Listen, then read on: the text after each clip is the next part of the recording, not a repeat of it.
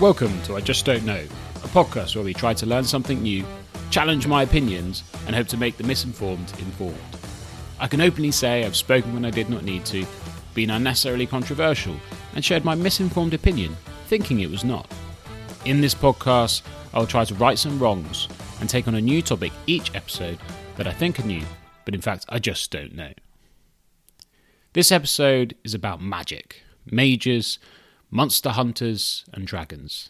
It is about our fascination with intrinsically detailed and imaginative fantasy worlds inspired by folklore and ancient stories that have been expertly put together by a handful of authors over the past century or so. I'm talking about the genre of fantasy in our books, films and games, in particular, The Witcher.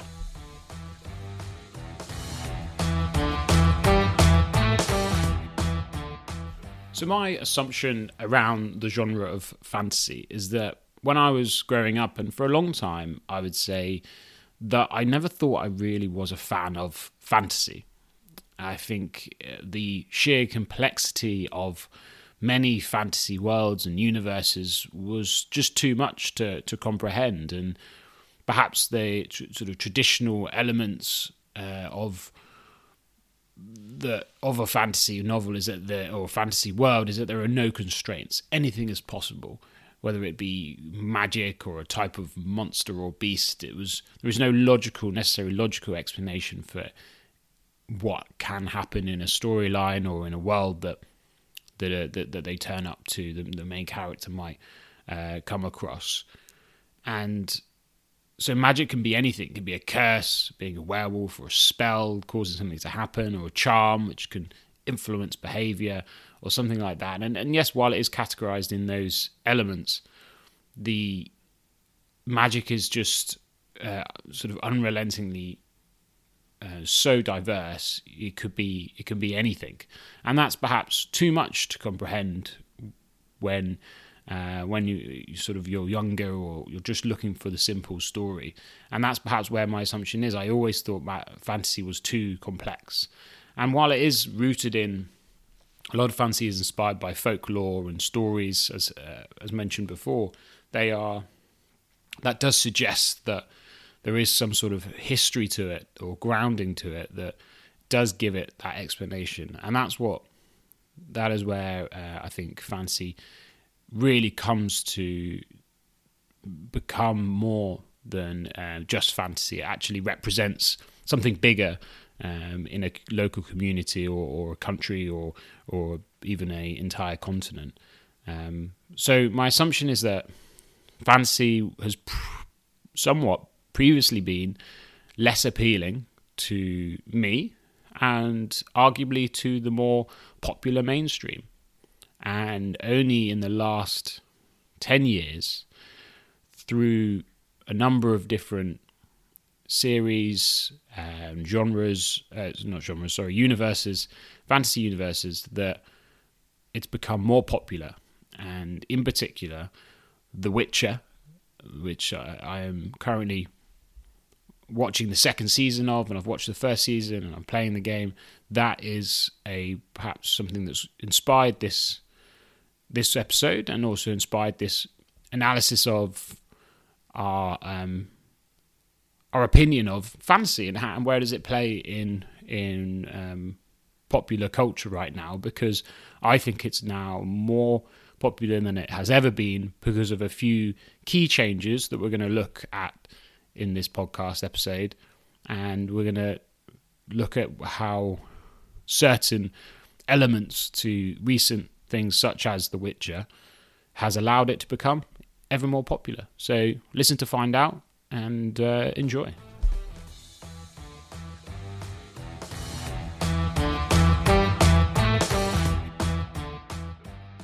So there are a few mainstream fantasy universes I wanted to cover first before sort of deep diving a little bit more into The Witcher and what has inspired this podcast. So firstly, I have to start with Harry Potter. So I have to, over the last few weeks, and in particular over the Christmas time, the TV TV wasn't that great, to be honest, on some of the main channels. And I don't know if some of you might have noticed that the Harry Potter channel on Sky, I only have Sky when I go home, is that it was just Harry Potter constantly, in order, playing 24/7 pretty much. So I just found myself occasionally watching bits of each film, and you start to appreciate how good the story was and how well those films are represented. And it just shows that Harry Potter there's a reason why it is so popular. But fundamentally, it is a fantasy genre. Well, it lies under the fantasy genre. It's all about wizards and monsters and potions but you could say that I remember watching the first film, and it's like really represents and shows you in a nutshell what Hogwarts is all about. And if you read the books, it dwells a little bit longer on the different elements of Hogwarts, from the potions to the spells you have to learn, and it's perhaps where the films sort of touch on briefly just to represent what it is. But in terms of how much it focuses on magic itself, in terms of the story, that just gives it the bulk to it and the colour to it that is really important, and the vibrancy to the whole story by having magical cloaks and the Deathly Hallows and things like that. But fundamentally, everyone is obsessed with was very intrigued by the story of the Chosen One and the good versus evil of Harry Potter versus you-know-who, and who's going to win. And it's very clear by the end of it, spoilers obviously, that the good win. And I'm not sure about the more recent films and what that's necessarily about, but fundamentally it's a story of good versus evil.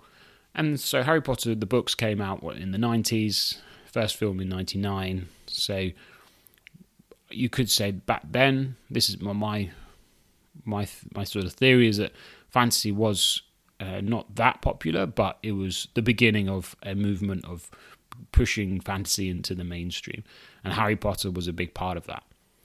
So the second one, and perhaps something I'm even more of a fan of, was Lord of the Rings.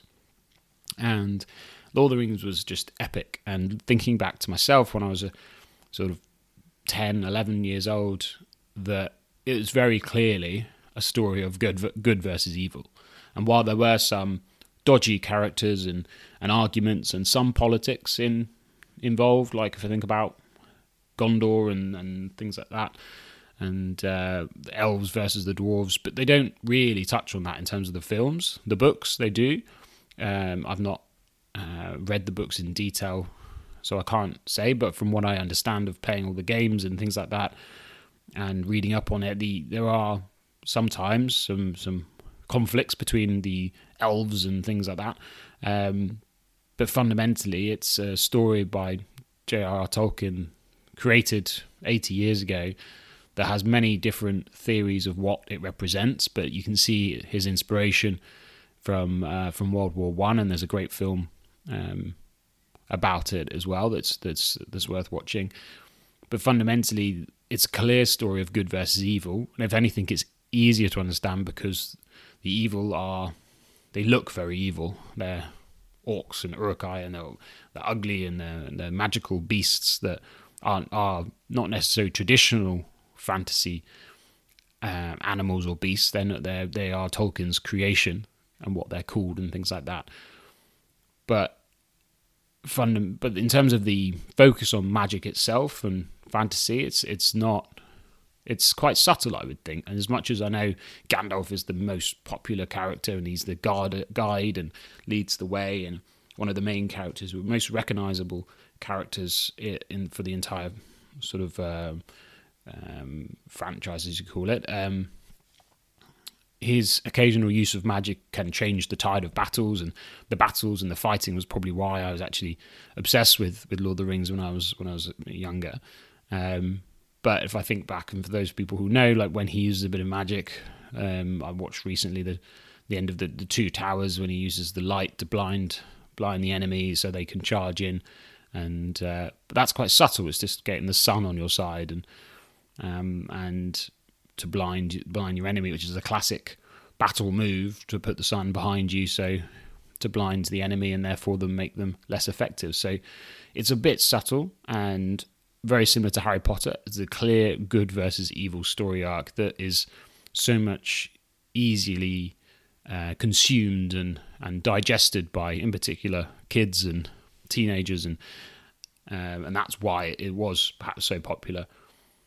And then thirdly, I just want to touch on, while it's not necessarily fantasy, Star Wars is definitely sort of similar to this, and I remember being very obsessed with Star Wars just at around the same time, as the age of 10, 11, 12, and I'm sure people now who are the same age are obsessed with the newer films and the newer genres where there's more impressive CGI and things like that.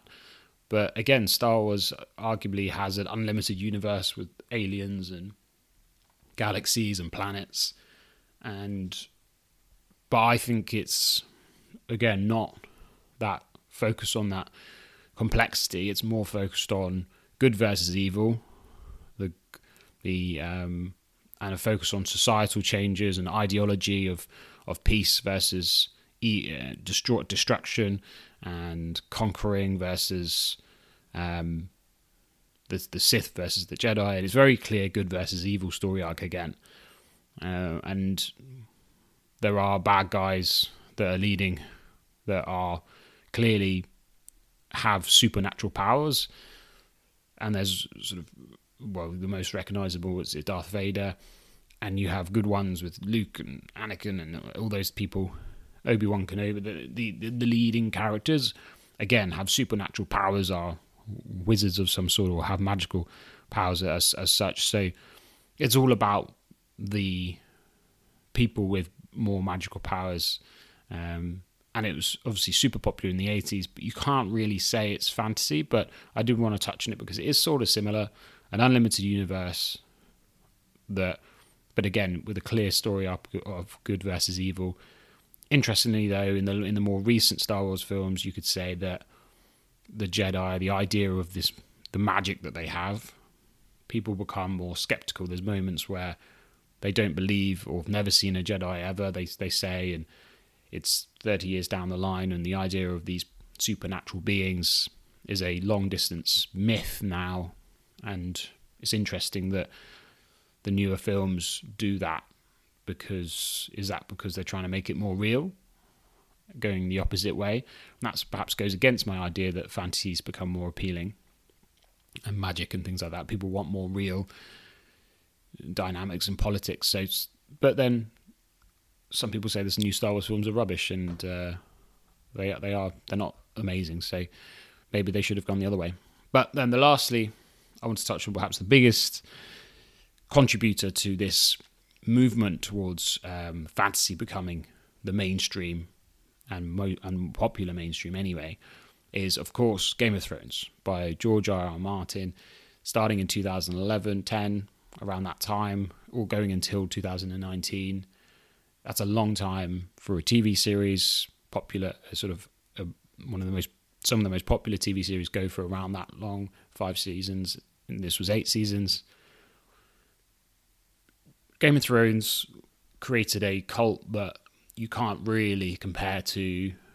It's definitely not as large as Harry Potter. You could argue it's not as big as Lord of the Rings, but because of the timing of it, there was so much more hype around Game of Thrones because of there's just easier things to spread than Lord of the Rings. I'd still say Lord of the Rings is bigger, without a doubt.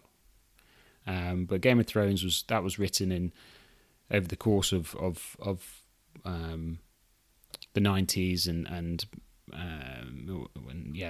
around the 90s and into the noughties by George R.R. Martin, and it is clearly the gradual turning point of moving fantasy in all its forms to the mainstream. But I don't think, again, it's not a true fantasy genre in the sense that it follows things exactly to the traditional fantasies in terms of witches and mages and goblins and all the folklore rules of werewolves and things like that. A lot of it is still made up, much like Lord of the Rings. You've got the undead and ice kings, and it made us obsessed with dragons and fire and beyond the wall and the north and the south. So it touches on things that people can relate to in some way, or people can be fascinated by, but it's not traditional fantasy. It's more just a made up universe of the impending winter that's coming, the evil versus everything else, which is good. But everything else is where you could say is where it was more interesting and more like other TV shows. You could say for the first 6 to 7 seasons was more about the politics, the geopolitics of the different factions, the Game of Thrones itself, the trying to become the king, and the underdog who has nothing, the Khaleesi who's got no army, no followers, but then soon becomes the most powerful person, and then comes back to take back what they own. And you have the likable characters and the unlikable characters on both sides. So I think that was what made Game of Thrones more popular. It was not necessarily the fantasy, but the politics. And so arguably it wasn't as big a fantasy, popular fantasy series as you could, or what it looks like on the surface. It didn't do as much as you'd think it had for the fantasy genre. And I loved it. I love the politics side of it, and the violence, and the occasional sort of speech and incredible moments of acting, and the action. But and obviously very popular. There was the irrelevant moments of nudity and inappropriate moments that pushed the boundaries of TV and the goriness to it, and that's what made it popular. I remember about to watch season 1, and I only watched it because of Sean Bean, who I'm a huge fan of as one of my favourite actors, and unfortunately, he doesn't last very long. But you carry on watching, and it built that huge hype around it. People loved it. So the question is then, why did it stay so popular? And you could argue that in the latter seasons where it's gone down in the ratings and people didn't like it necessarily, perhaps because how they wrapped up the story, but that was where more of the fantasy came in. So again, did the fantasy put people off because that's not what is actually popular in the mainstream? Not sure, but what I want to focus on now is traditional fantasy, the fantasy where things have deep-rooted origins in folklore and long-distance stories. And we're going to touch on that by looking at The Witcher. But let's quickly just to summarise then. So arguably then, and generalising somewhat, fantasy is perhaps less easy to comprehend because there is an absence of that clear good versus evil arc. And when there isn't that clear good versus evil storyline, like in Harry Potter, like in Lord of the Rings, like in Star Wars, like you could say less so in Game of Thrones, but eventually it does become good versus evil. It becomes harder to digest. And while there are evil things and beasts and people that are inside societies and storylines, it requires perhaps a mature or general understanding of our own world before you can really appreciate the depths and details of a fantasy universe. And that's where I think what takes me on to The Witcher. And because it is so complex, so difficult to understand from the off, has a lot of depth to it straight away, it throws you in, is traditional in every sense when it comes to sort of fantasy and the different things of you would expect in these fantasy universes. It is more appreciated further once you have a better understanding of the world itself. It doesn't rely on a very clear good versus evil story arc.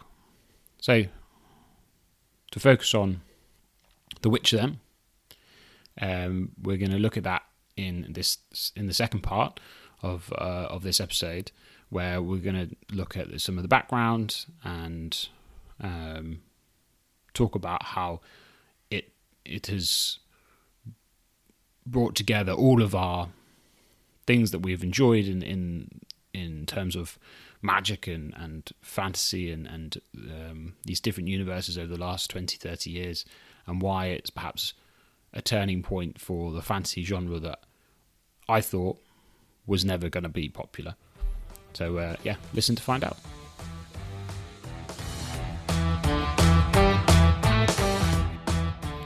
So The Witcher is a series of 6 fantasy novels and 15 short stories written by a Polish author called Andrzej Sapkowski, if I pronounce that right.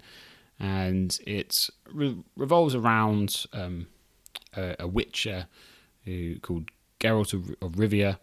And a Witcher is effectively a beast hunter with some supernatural abilities. Sounds familiar to the other series we were talking about. And they battle beasts and monsters in that's what their focus is in order to make the world safe. So it's almost like a story of a guardian, and he's not necessarily in the mainstream straight away.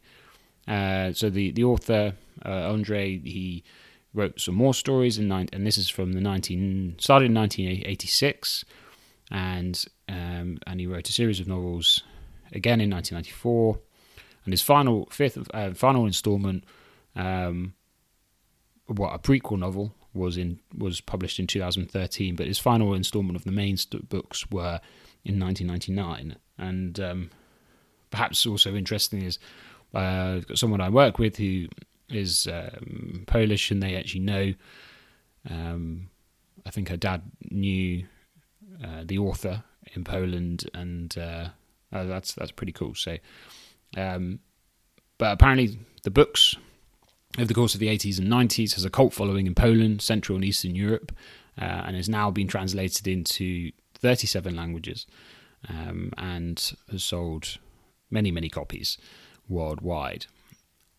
I first heard of The Witcher when it was converted or changed into a video game series. So you got The Witcher, The Witcher 2, Assassins of Kings, and The Witcher 3, The Wild Hunt, which I am trying to play at the moment and sort of experience and try and understand it from that sense. Has been changed into a graphic novel series as well.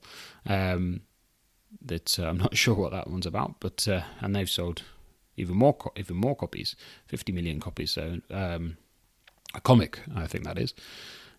So yeah, very popular cult following on that sense. But now it's more put into the mainstream in terms of this being turned into the television series that you guys might have heard of on Netflix, and that is where it has reached that epitome of the mainstream as such. So a bit more background about The Witcher itself if you don't know about it. So the story is set on an unnamed continent which was settled thousands of years ago by the elves.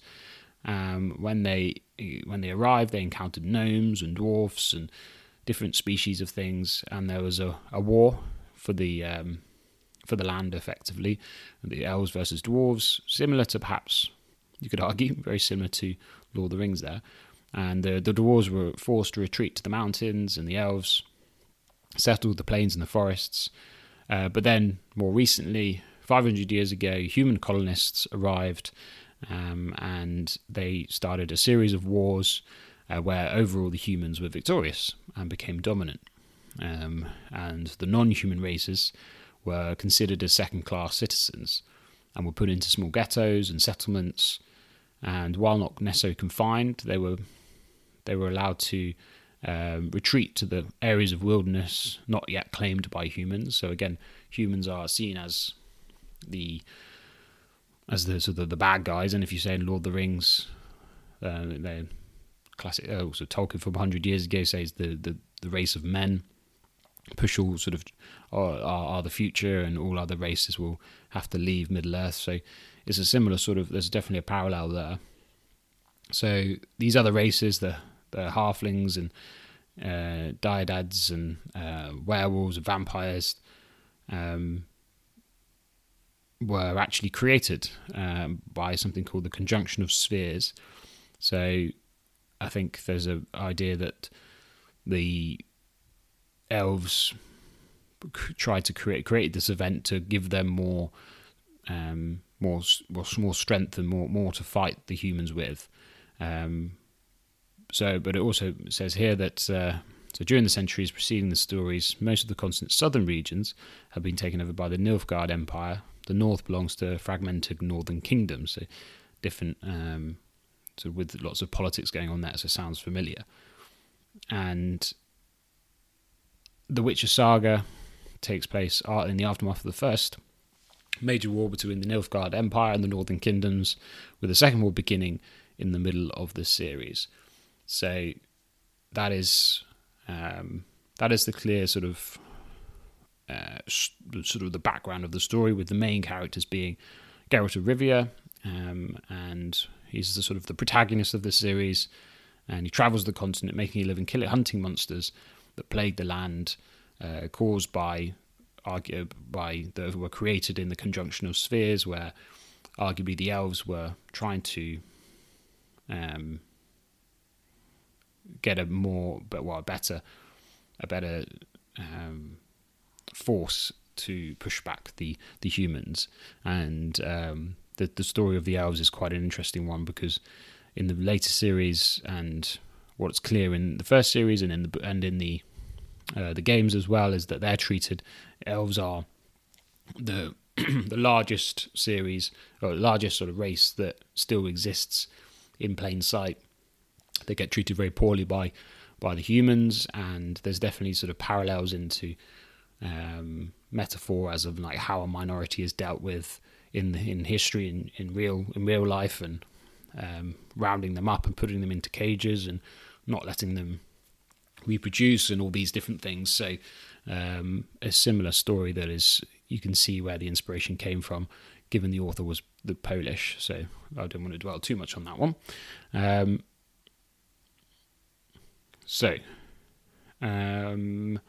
The other key characters. I wanted to go back to Geralt Rivia, who's the main character. So he is linked to another character by destiny, Ciri, who I'll touch on in a second. But he's represented or embodies sort of supposedly neoliberal anti-politics. He doesn't want to get involved, but he respects everyone can do whatever they want to do, and which represents the spirit of Polish popular culture in the 90s, as they've exited the control of the USSR. So I can see what inspired the author to write this character. You then have Cirilla, who is who's known as the Child of Elder Blood and the Cub of Cintra, Lady of Time and Space, and the Princess of Cintra, which is a kingdom in the north, and she's Geralt's destiny and adopted daughter, and much of the plot is written around her, centered around her. Sorry, so fundamentally, Ciri, as they call it, she's the princess that it's all about. And again, you could say it's about she's the chosen one. Again, parallels with Harry Potter, and this is where the story that people want to know about. You then have Yennefer Vengerberg, who is she actually appears in the shorter stories, and then eventually features in the main story. Powerful sorceress, and advisor to, and mother figure to Ciri and Geralt's lover. So this is where things get a bit saucy in the TV series and things like that, and that's where it gets the popular vote there. Unfortunately, that's it works every time. And then you have you have a few other key characters, but those three characters are the main ones to know. So you could say there's only three key characters to know about in this story. The rest is all about the universe itself and the inspiration of fantasy that leads the charge in understanding the different elements of The Witcher. And because there are so many stories that were written by the author and so much depth to the game, to the books as well.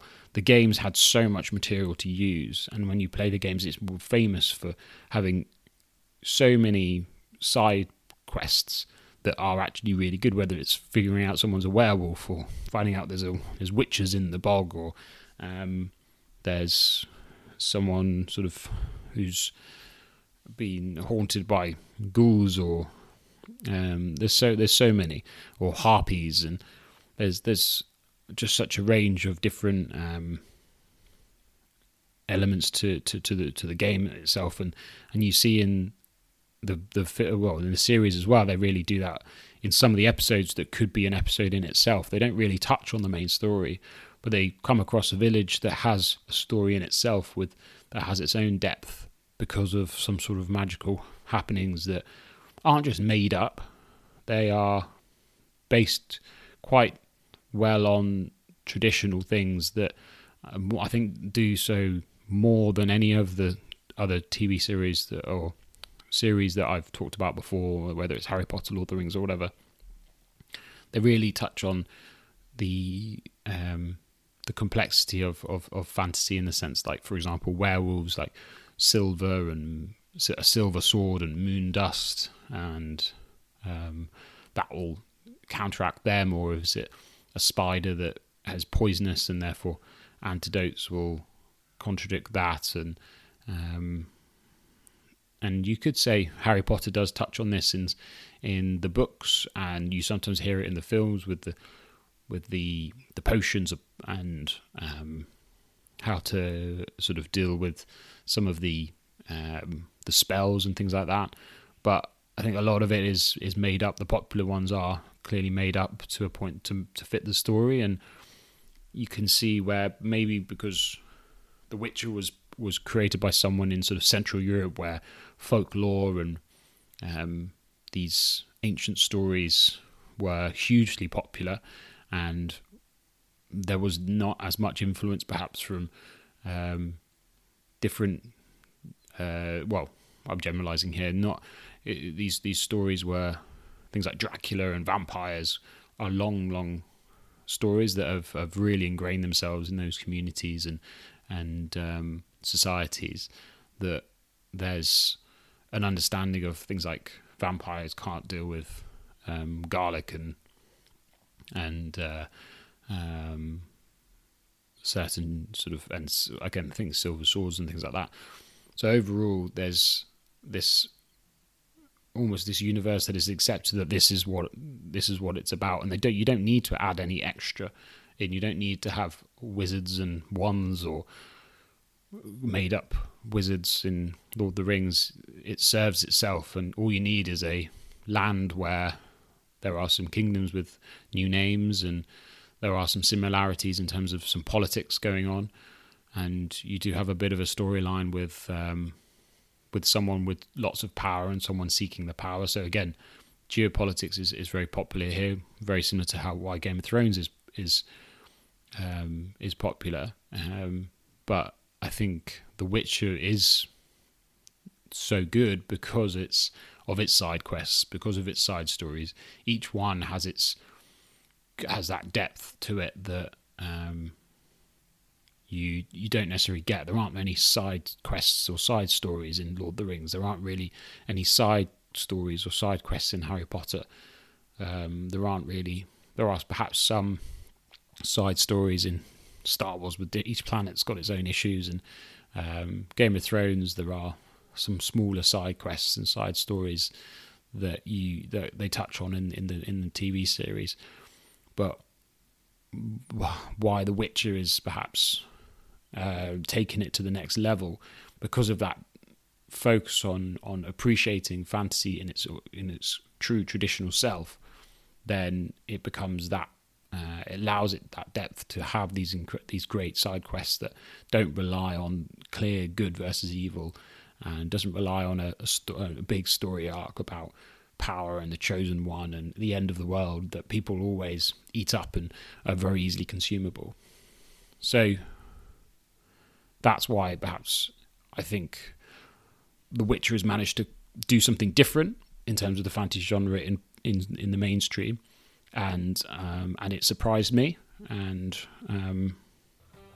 so yeah, summarising that.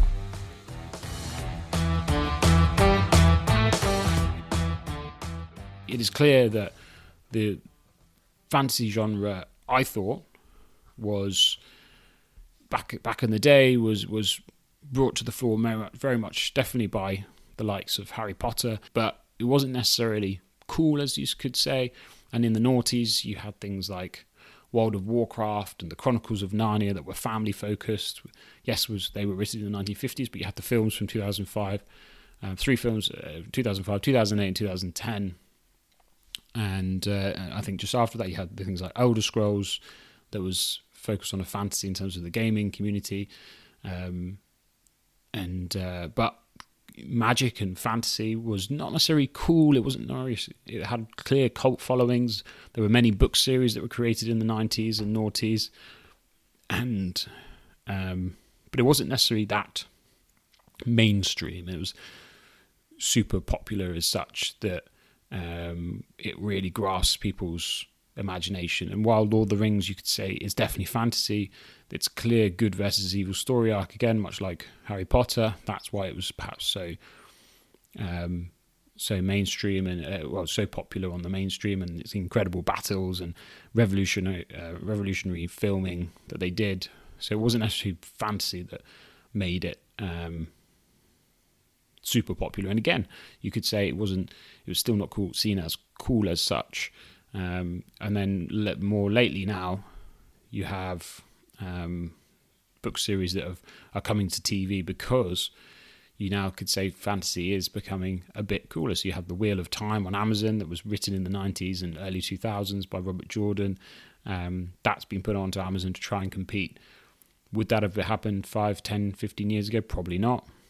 That's perhaps a possibility. And then you have The Shadow and Bone, which was on Netflix, I believe, or Amazon. Netflix, sorry. And that was written by Leigh Bardugo. She's an Israeli-American who written from 2012. So it's a different sort of, again, female perspective, because 95% of fantasy novel authors are men, if you look at it. Very different from the likes of Lord of the Rings, that was obviously written and is a bit dated in terms of Tolkien's views and the society of views back then, so that's understandable. But Shadow and Bone I watched on Netflix. It's okay. It's all about a chosen one and a good versus evil and power and politics. I wouldn't say it was amazing, but easily consumable by the sort of popular along the popular lines of the good versus evil. And then you have I would say very popular with kids in the early noughties, the Amber Spyglass and the Subtle Knife, and I've forgotten the last one, but that's by Philip Pullman, who's of course a massive author who wrote many different things. And you could say this is fantasy with the daemons or whatever you want to call them attached to each person, but that was very much for the child, and so you couldn't really say that was put into the mainstream, but you could say it's not necessarily that it wasn't the coolest of or the most popular fantasy, but you can see how it was very family focused, much like the Chronicles of Narnia. It was very family friendly as a such. But overall, and I know I've gone in a sort of a roundabout way in showing this, but I think, and thinking about it now I've talked through it, is that the fantasy genre has moved gradually from a sort of either within a small cult following in a smaller community, whether it's in the smaller reading community or gaming community in the noughties, or a family-focused happy-go-lucky sort of magical representation of fantasy. It's moved now in the sort of 2011 till now, is in the noughties. So not the noughties. 2011 till now, it's gradually moved to become darker and more and more appealing to the mainstream because of its how it represents fantasy as such. So it's perhaps surprising. It was actually surprising, you could say, how Game of Thrones impacted popular film culture and TV series culture, because that sort of fantasy wasn't necessarily wasn't supposed to be in sort of like that. You could say it's similar, more closer to Lord of the Rings, but it didn't have that necessarily that depth that Lord of the Rings, or the traditional depth that Lord of the Rings had. So I remember I was a bit surprised that it became so popular, and the fact it obviously lasted for nearly a decade showed that the popular culture did want something like that. But in particular, I think it appealed because it was darker, and unlike Harry Potter and unlike all the other sort of more sort of family-focused idea of magic in the noughties and before, that magic requires some sort of give or sacrifice. In Game of Thrones and now in The Witcher, people have to sacrifice something in order to be able to use these supernatural powers, and that's where it taps in a little bit more into the genre of being a thriller or almost a horror and an action crime adventure. And The Witcher, I think, epitomizes this more than any of the other series in the last 10 years, whether it's the Wheel of Time series that's come out and Shadow and Bone or Game of Thrones. The Witcher is where it really taps into this perfect multi-genre, you could say, of thriller and horror and action crime adventure, as I said. So fundamentally then, there's always been a fascination and hunger for fantasy in all its forms, whether it be traditional in stories shared around the campfire, or it's family-friendly Chronicles of Narnia written in the 50s, and teen pop with Shadow and Bone and romances and things like that. But definitely, and now, and what has helped it get to the fore is by having that slightly darker side, that adventure side that has depth to the story, that allows it to be more than simply fantasy. And you could say fantasy is supposed to be defined as different from science fiction, so Star Wars and the likes, and horror, because it doesn't have those macabre themes and any real scientific elements to it. It might have a little bit of an overlap, but it tries to remove those, and that's what makes it fantasy.